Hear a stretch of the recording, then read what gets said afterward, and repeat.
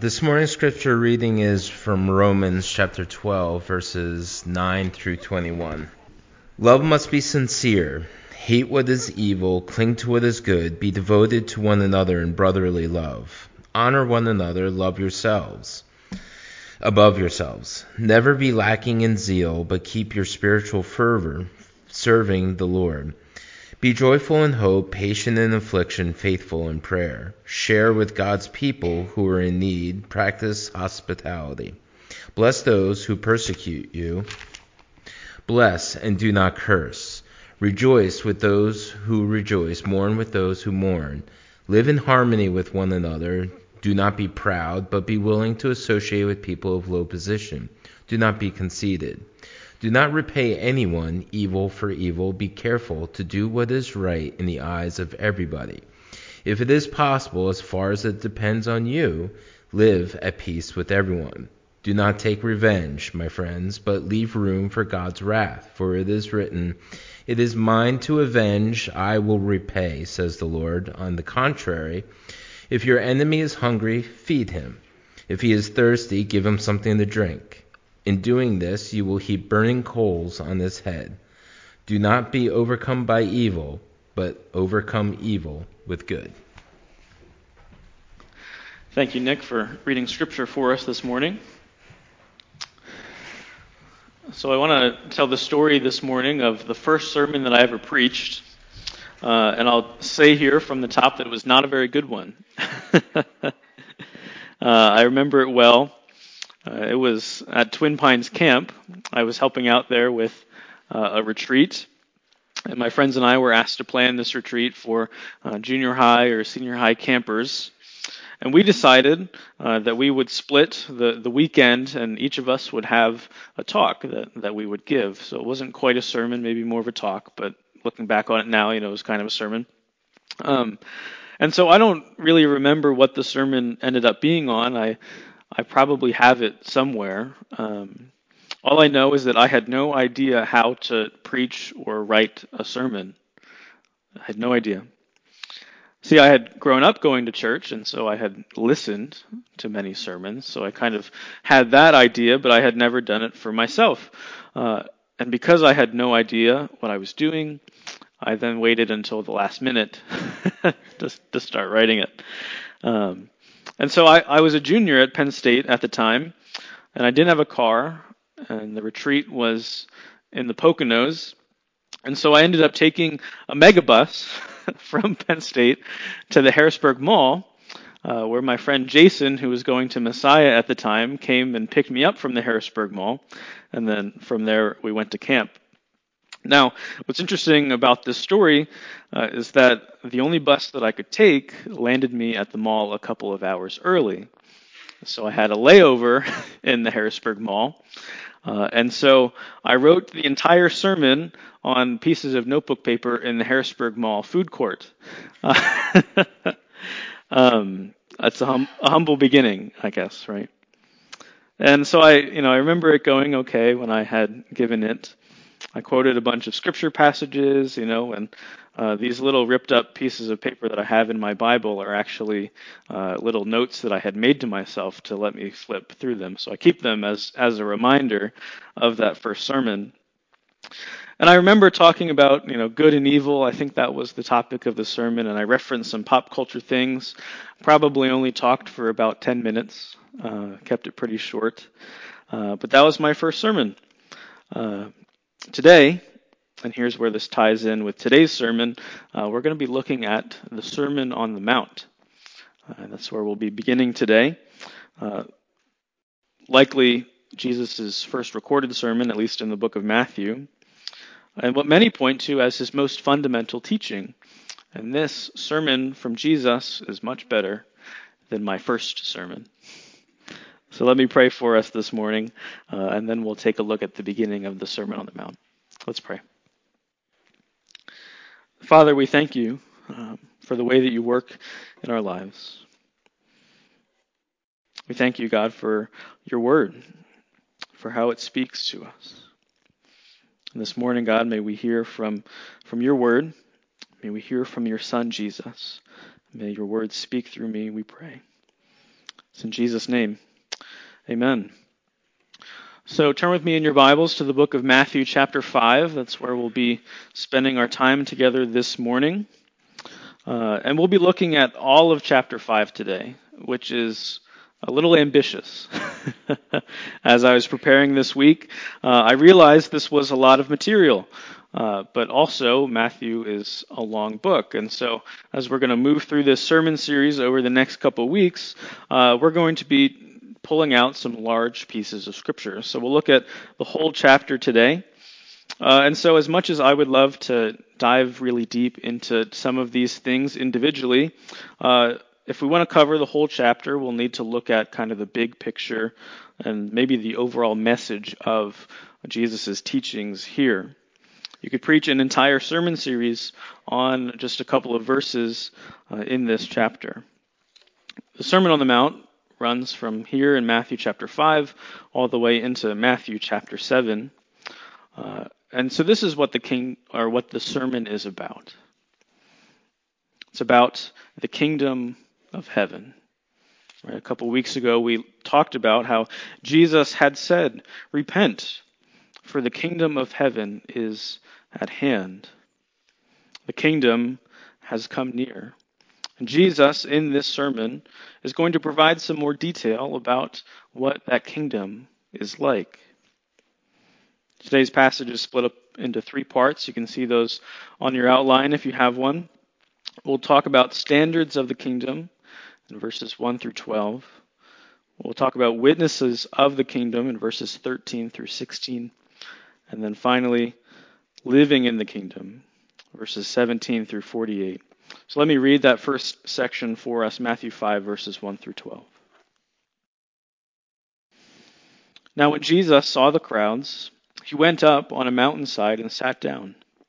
His disciples came to him, and he began to teach them. He said, "Blessed are the poor in spirit, for theirs is the kingdom of heaven. Blessed are those who mourn, for they will be comforted. Blessed are the meek, for they will inherit the earth. Blessed are those who hunger and thirst for righteousness, for they will be filled. Blessed are the merciful, for they will be shown mercy. Blessed are the pure in heart, for they will see God. Blessed are the peacemakers, for they will be called children of God. Blessed are those who are persecuted because of righteousness, for theirs is the kingdom of heaven. Blessed are you when people insult you, persecute you, and falsely say all kinds of evil against you because of me. Rejoice and be glad, because great is your reward in heaven, for in the same way they persecuted the prophets who were before you." So last week we saw Jesus preach, call, and heal, and as he did that, large crowds of people began to follow him. And so Jesus, he starts to take advantage of that opportunity here. He sits down on a mountainside. And so we kind of have this peaceful, serene setting for this teaching to take place. It's kind of casual. And his disciples come to him, it says, and he begins to teach them. This teaching is for his disciples, but it's likely that the crowds would have stuck around for this and would have come to listen as well. So we have kind of a 2-part audience here. The disciples, but also just the people at large. This first section of the sermon is more commonly known as the Beatitudes. You might have heard that before. The Beatitudes comes from the Latin word beati, I hope I'm saying that right, which means blessed. So you can kind of see that more literally, the blessings from Jesus are the Beatitudes. It's a proclamation from Jesus of 9 different blessings. There's a what and a why to them.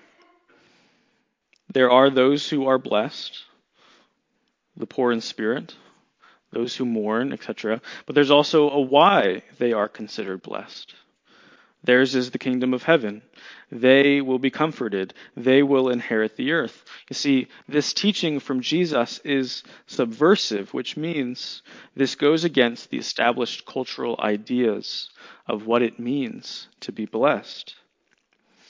See, this is what makes the Beatitudes so striking to us, is that the groups of people that Jesus lists here are not the ones that we normally think of as blessed. Usually, when we think of those who are blessed, we think in terms of a couple things, right?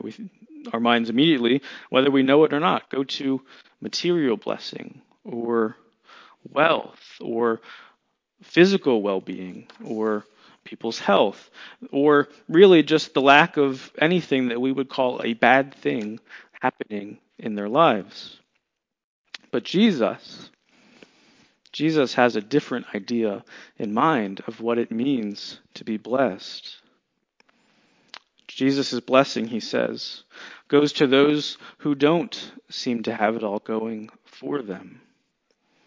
And those who don't have it all going for them will receive a blessing in the future, right? They will receive. Though their situation is not the best now, there will be a time in the future where that won't be the case any longer. Jesus says the poor in spirit will be rich when they inherit the kingdom. Those who mourn will find comfort. The meek will inherit the earth. Those who hunger and thirst for righteousness will be filled with that righteousness. See, this is part of what Jesus means when he says that the kingdom of heaven has come near. So that in that kingdom, things are as they should be. See, in this kingdom on earth right now, things are not as they should be. It seems like those who are well off are receiving God's blessing. But Jesus mentions that those who mourn, those who are poor in spirit, that they will be blessed. As the kingdom of heaven has come near, things will begin to become as they should be. But there will also come a time in the future when things ultimately will be made as they should be. See, the Beatitudes from Jesus are both promises to claim in the present for people who find themselves in these situations. But they're also something to hope and trust for in the future, that this blessing will come in a more final way for them. The idea of the Beatitudes is not just one of comfort to those who may be suffering, though it is that. It's more so that those who are in these situations are typically looking to move out of those situations. Right? Those who are mourning don't really want to be mourning any longer. But you see, this is where the true blessing is found. Because the only way out of these situations, really, is to trust in God. And trusting in God, that is the true blessing of the Beatitudes. So let's move on to our next section for this morning. Jesus continues. He talks about witnesses of the kingdom. Let me read verses 13 through 16 for us. You are the salt of the earth. But if the salt loses its saltiness, how can it be made salty again? It is no longer good for anything except to be thrown out and trampled underfoot. You are the light of the world. A town built on a hill cannot be hidden. Neither do people light a lamp and put it under a bowl. Instead, they put it on its stand, and it gives light to everyone in the house. In the same way, let your light shine before others, that they may see your good deeds and glorify your Father in heaven. So Jesus shifts here, and he goes from talking more generally to talking more specifically to the disciples. He says that they are two things. This is a familiar passage to many of us. He says that they are salt of the earth and that they are the light of the world. It's pretty incredible that Jesus is saying these things to them already, because we just saw in the last chapter, Jesus has only just called them. So for this to be a reality in their lives would be astounding to them. They have only just begun to follow Jesus. How can they be the salt and the light? But now that Jesus has finished describing the standards of the kingdom, he moves to tell the disciples how they can draw attention to this kingdom, how they can share in his preaching message. Salt has two purposes: preservation and flavor. The disciples were to preserve the earth. Salt was, and maybe still is in some places, it probably is, used to preserve meat. And this passage was written in a time before all of us had freezers to store our meat in. And so the way to keep meat from going bad was to cover it with salt.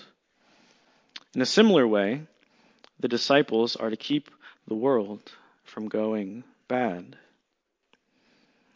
They were to keep what is good in the world. The disciples were also to make the world more flavorful. Right? Salt doesn't actually provide flavor, but draws the flavor out. In a similar way, the disciples are to draw out the goodness that is already in the world. Salt of the earth preserves what is good and draws out what is good. The thing that makes salt so useful is its purity. Jesus says that if salt loses its saltiness, it is no longer useful. The way salt would lose its saltiness is if it was diluted, mixed with something else. The disciples, if they want to be salt of the earth, must remain pure. They must remain totally fixed on living in this kingdom. They must remain committed to bringing this kingdom into reality and making people aware that this kingdom is a reality.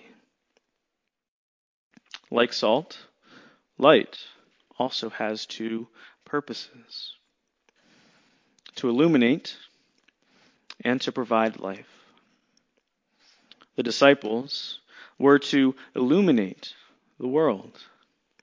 They were to show the world as it truly is, to expose what is in the world, both good and the bad. But they were also to show the world as it could be.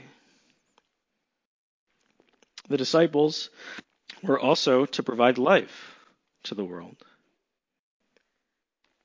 to provide a light by which things grow and flourish. Now, the thing that makes light so useful is its visibility. Jesus says that if the light is hidden, it is useless. The way light is hidden is by covering it with something else.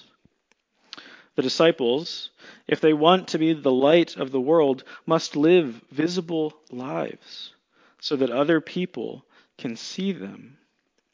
Not because they themselves need to be seen in a prideful way, but so that God can be seen through them. Through our lives, people can see life as it should be. Through our lives, we can give life to the lives of others. If we are followers of Jesus, if we are his disciples, then we must be salt and light to the world. We must witness to this kingdom that Jesus said has come near, the kingdom that we are a part of. It's easy to lose our saltiness. It's easy to mix the purity and the life that Jesus wants for us with the life that the world draws us into. We fail often to be distinct from the world. Do our lives look any different from the lives of people that don't follow Jesus? It's a very important question for us. When we fail to be distinct, we then fail to preserve what is good about the world, and the world decays. When we fail to be distinct, we fail to make the world better. It becomes bland. See, it's easy to hide our light. We become afraid that someone might come and cover our light. The only one who can cover our light is ourselves. We're afraid, often, of what people might think of us, what people might say to us or about us. But if light, as Jesus says, illuminates the good and the bad of the world, and if it gives life to the world, then why would we hide it? We must show it. See, many people in recent years have pointed to all of the wrongs that Christianity has done over the centuries. It's a very common thing to hear these days. And there are things that Christianity has done wrong. But it has also provided a lot of right for the world. The moral framework that we hold to today exists because it arose out of Christianity. The education system in our country started because of Christianity. The healthcare system, the hospitals, started because of Christianity. Because people who were following Jesus, who wanted to be salt and light, saw a need in their world and moved to help solve it. I'd love to see the same thing happen now. We're beginning to see these things decay and no longer be useful because followers of Jesus have moved out of them, have failed to be salt and light. Let's move on to our last section for this morning, living in the kingdom. Let me read Matthew chapter 5, the rest of Matthew 5, 17 through 48 for us. This will be a long section. Do not think that I have come to abolish the law or the prophets. I have not come to abolish them, but to fulfill them. For truly I tell you, until heaven and earth disappear, not the smallest letter, not the least stroke of a pen will by any means disappear from the law until everything is accomplished. Therefore, anyone who sets aside one of the least of these commands and teaches others accordingly will be called least in the kingdom of heaven. But whoever practices and teaches these commands will be called great in the kingdom of heaven. For I tell you that unless your righteousness surpasses that of the Pharisees and the teachers of the law, you will certainly not enter the kingdom of heaven. You have heard that it was said to the people long ago, "You shall not murder. Anyone who murders will be subject to judgment." But I tell you that anyone who is angry with a brother or sister will be subject to judgment. Again, anyone who says to a brother or sister, "Raka," is answerable to the court, and anyone who says, "You fool," will be in danger of the fire of hell. Therefore, if you are offering your gift at the altar, and there remember that your brother or sister has something against you, leave your gift there in front of the altar. First go and be reconciled to them, then come and offer your gift. Settle matters quickly with your adversary who is taking you to court. Do it while you are still together on the way, or your adversary may hand you over to the judge, and the judge may hand you over to the officer, and you may be thrown into prison. Truly I tell you, you will not get out until you have paid the last penny. You've heard that it was said, "You shall not commit adultery." But I tell you that anyone who looks at a woman lustfully has already committed adultery with her in his heart. If your right eye causes you to stumble, gouge it out and throw it away. It is better for you to lose one part of your body than for your whole body to be thrown into hell. If your right hand causes you to stumble, cut it off and throw it away. It is better for you to lose one part of your body than for your whole body to go into hell. It has been said, anyone who divorces his wife must give her a certificate of divorce. But I tell you that anyone who divorces his wife, except for sexual immorality, makes her the victim of adultery. Anyone who marries a divorced woman commits adultery. Again, you have heard that it was said to the people long ago, do not break your oath, but fulfill to the Lord the vows you have made. But I tell you, do not swear an oath at all, either by heaven, for it is God's throne, or by the earth, for it is his footstool, or by Jerusalem, for it is the city of the great king. Do not swear by your hand, for you cannot even make one hair white or black. All you need to say is simply yes or no. Anything beyond this comes from the evil one. You've heard that it was said, eye for eye and tooth for tooth. But I tell you, do not resist an evil person. If anyone slaps you on the right cheek, turn to them the other cheek also. If anyone wants to sue you and take your shirt, hand over your coat as well. If anyone forces you to go 1 mile, go with them 2 miles. Give to the one who asks you, and do not turn away from the one who wants to borrow from you. You have heard that it was said, love your neighbor and hate your enemy. But I tell you, love your enemies and pray for those who persecute you, that you may be children of your Father in heaven. He causes his sun to rise on the evil and the good, and sends rain on the righteous and the unrighteous. If you love those who love you, what reward will you get? Are not even the tax collectors doing that? If you greet only your own people, what are you doing more than others? Do not even pagans do that? Be perfect, therefore, as your heavenly Father is perfect. It's a long section from Jesus.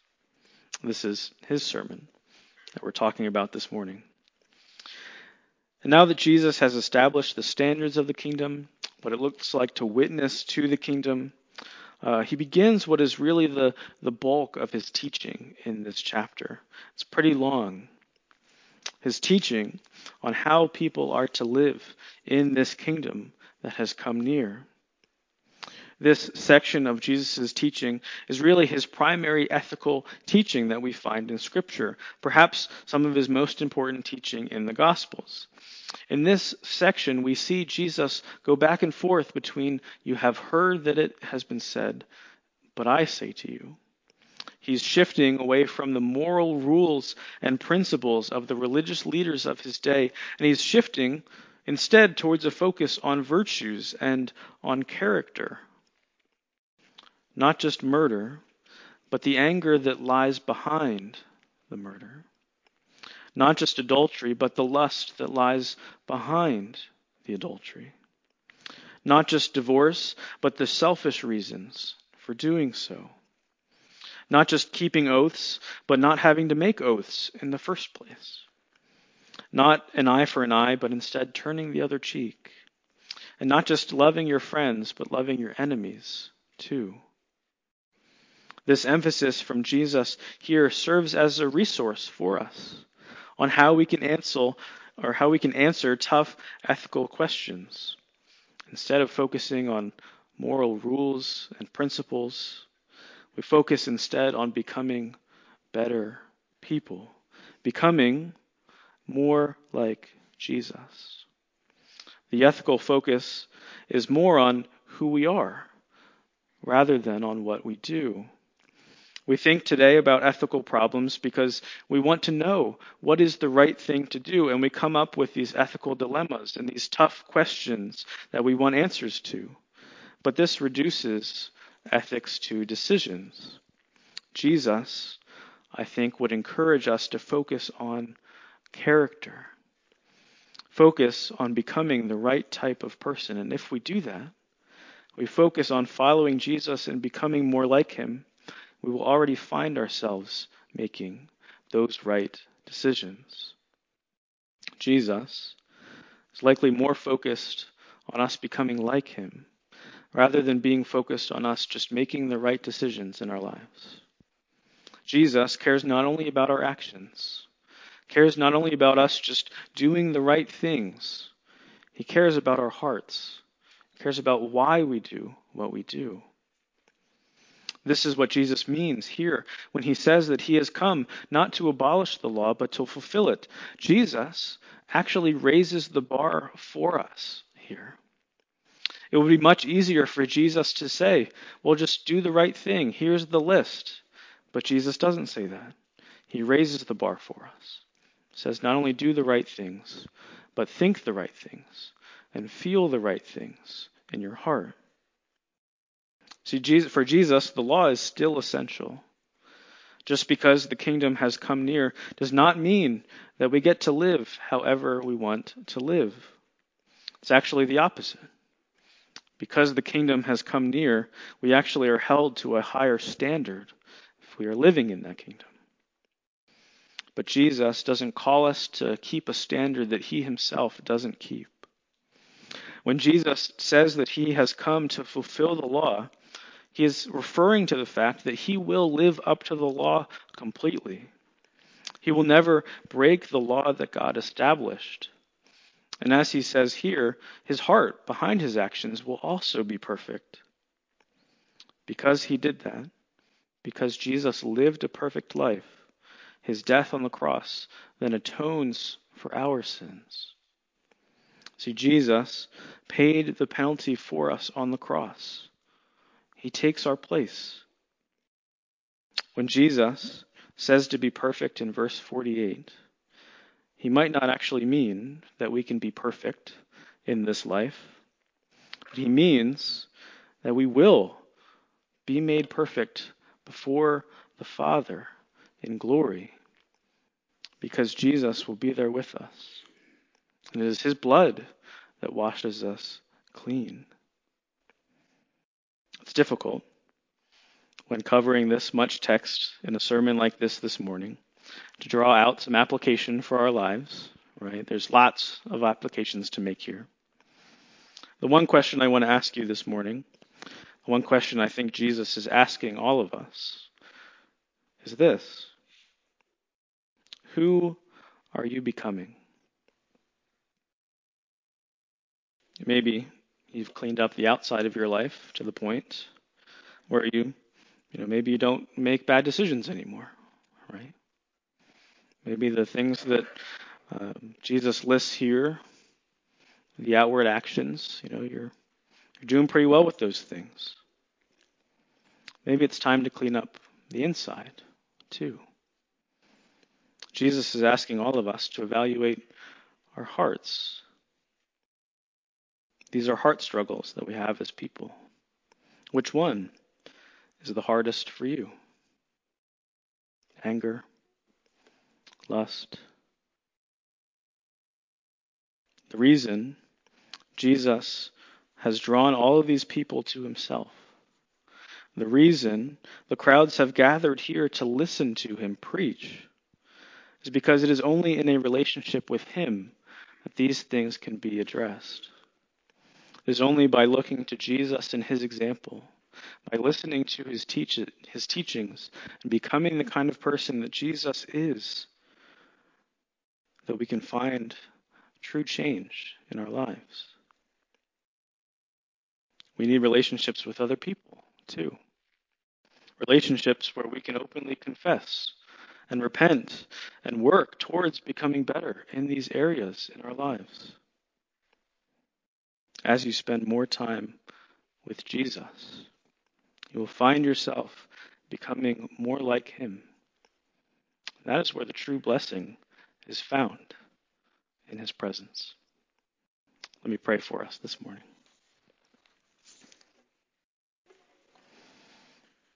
Father, it's a high calling that you've placed on our lives. And we fall short because we're people, and we're sinners, and we're human. But God, we thank you. We thank you that Jesus has come to fulfill the law. We thank you that he took our place on the cross. Father, we thank you that in him we can be made clean.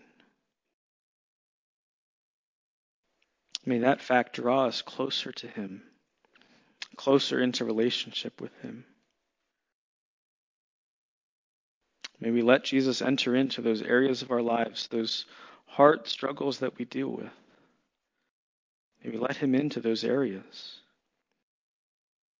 May we truly open up and seek after him. And as we live in a relationship with him, may we become more like him so that we can be salt and light to the world. It's in Jesus' name that I pray. Amen.